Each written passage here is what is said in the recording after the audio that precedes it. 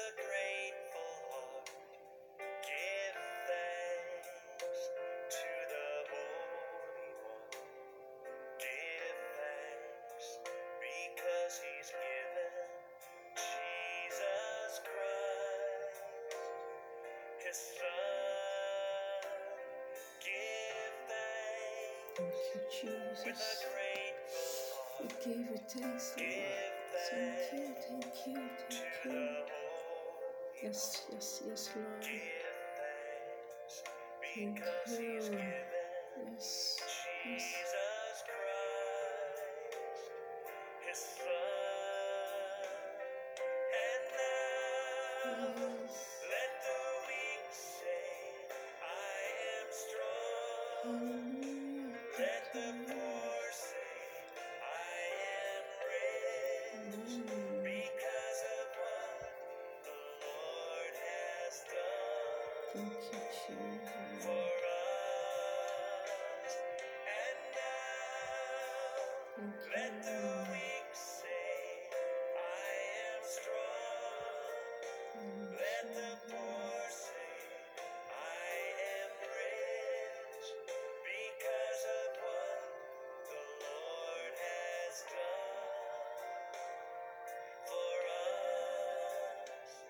Give thanks. Yes, we give thanks. Thank you, Jesus. Thank you, Jesus. Thank you, Jesus. Good morning, brothers and sisters. I welcome us to today's devotional on Iron Sharpens Iron. Trust our night was restful. Today is 1st of August. Glory, hallelujah. The very first day in the month of August. We thank God for this day. We'll start a new reading from the book of Colossians. We'll be reading chapter 1 and chapter 2 from the Contemporary English Version. I read, From Paul, chosen by God to be an apostle of Christ Jesus, and from Timothy, who is also a follower, to God's people who live in Colossae and are faithful followers of Christ. I pray that God our Father will be kind to you and will bless you with peace. Each time we pray for you, we thank God, the Father our Lord Jesus Christ. We have heard of your faith in Christ and of your love for all God's people, because what you hope for is kept safe for you in heaven. You first heard about this hope when you believed the true message, which is the good news. The good news is spreading all over the world with great success. It has spread in this same way among you.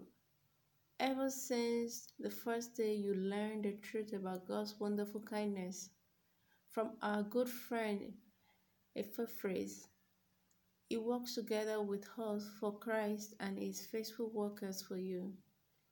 He is also the one who told us about the love that God's Spirit has given you. Verse 9. We have not stopped praying for you since the first day we heard about you. In fact, we always pray that God will show you everything He wants you to do and that you may have all the wisdom and understanding His Spirit gives. Then you will live a life that honors the Lord, and you will always please Him by doing good deeds. You will come to know God even better. His glorious power will make you patient and strong enough to endure anything, and you will be truly happy. I pray that you will be grateful to God for letting you have part in what He has promised His people in the kingdom of light. God rescued us from the dark power of Satan and brought us into the kingdom of His dear Son, who forgives our sins and sets us free. Christ is exactly like God, who cannot be seen. He is the firstborn Son, superior to all creation. Everything was created by Him, everything in heaven and on earth, everything seen and unseen, including all forces and powers, and all rulers and authority. all things were created by God's Son, and everything was made for him. God's Son was before all else, and by him everything is held together. He is the head of this body, which is the church. He is the very beginning, the first to be raised from death, so that it would be above all others. God himself was pleased to live fully in his Son, and God was pleased for him to make peace by sacrificing his blood on the cross, so that all beings in heaven and on earth would be brought back to God. 21. You used to be far from God. You thought your thought made by his enemies, and you did evil things. But his Son became a human and dead. So God made peace with you, and now he lets you stand in his presence as people who are holy and faultless and innocent. But you must stay deeply rooted and firm in your faith. You must not give up the hope you received when you heard the good news.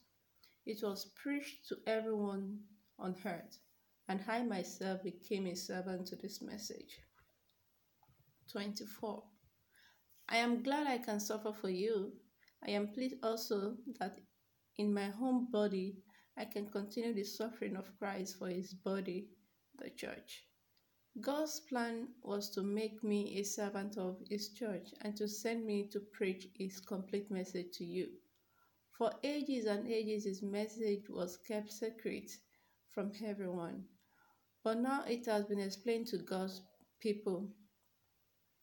God did this because he wanted you, Gentiles, to understand his wonderful and glorious mystery. And the mystery is that Christ lives in you and is your hope of sharing in God's glory. 28. We announce the message about Christ, and we use all our wisdom to warn and teach everyone, so all Christ followers will grow and become mature. 29, the last verse. This is why I work so hard and use the mighty power he gives me. Amen. Chapter 2.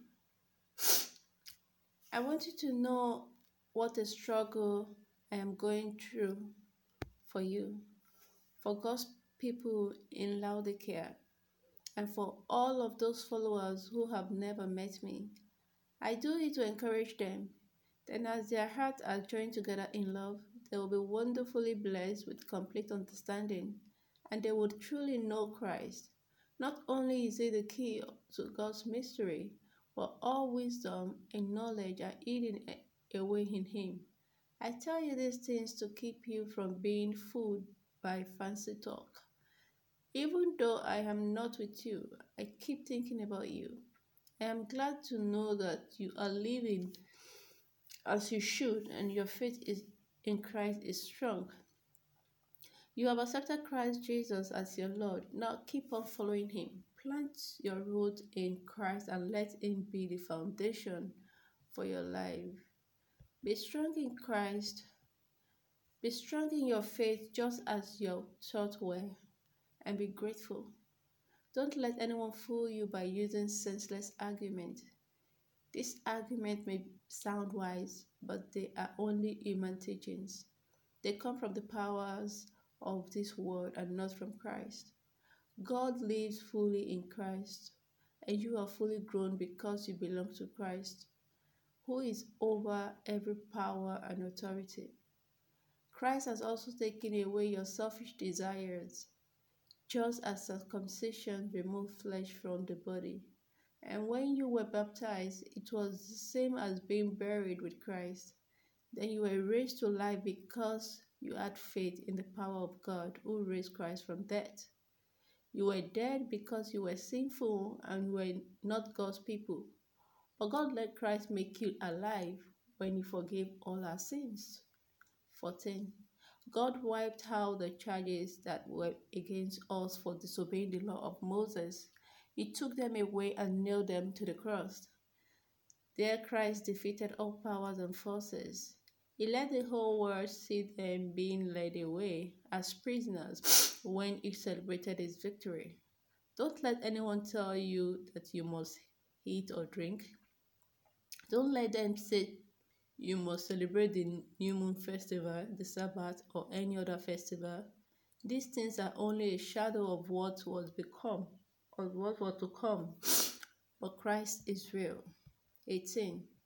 Don't be cheated by people who make a show of acting humble and who worship angels.